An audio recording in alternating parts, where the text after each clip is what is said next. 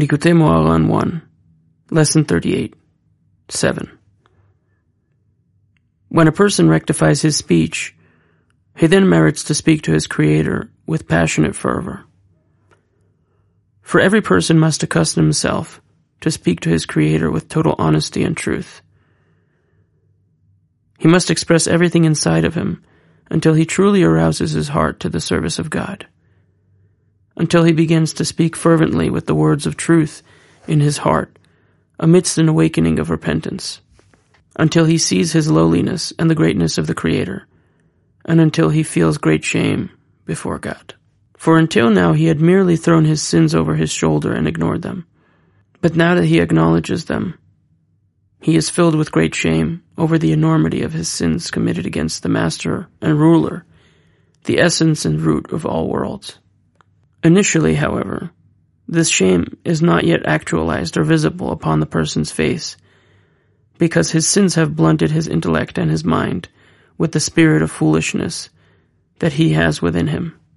Therefore, before he merits to repent completely, he does not possess the requisite understanding that would allow him to feel the appropriate shame given the enormity of his sins and the greatness of the Creator against whom he has transgressed.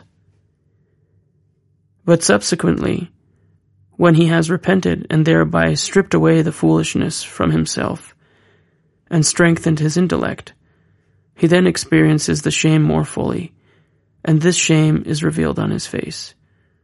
This shame is an aspect of the light of tefillin, which is a sign of true attachment to the Creator. This shame is also the inner state behind the shining of the skin of the face, which attends to a deep and intense cleaving to God.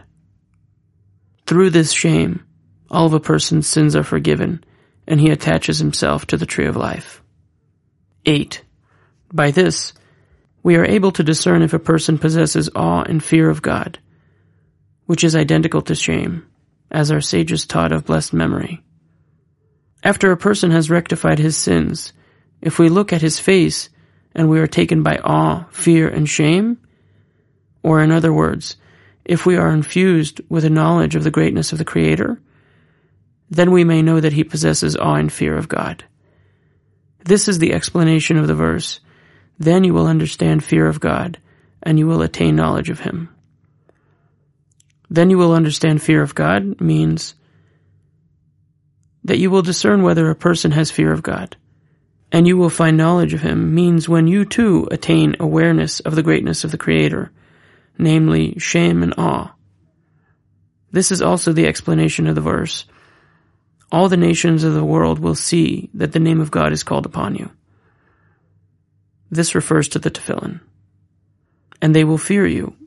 In other words, when they are also filled with fear and shame. For fear and shame are the concept of tefillin, which is called pe'er, splendor. And pe'er denotes the revelation of an array of colors, as it is written, "Israel in whom I take pride." Et ba'ar. God takes pride in his people, Israel, who consist of many different colors, many different types of Jews. And this is as we see, that when a person feels shame, he turns different colors.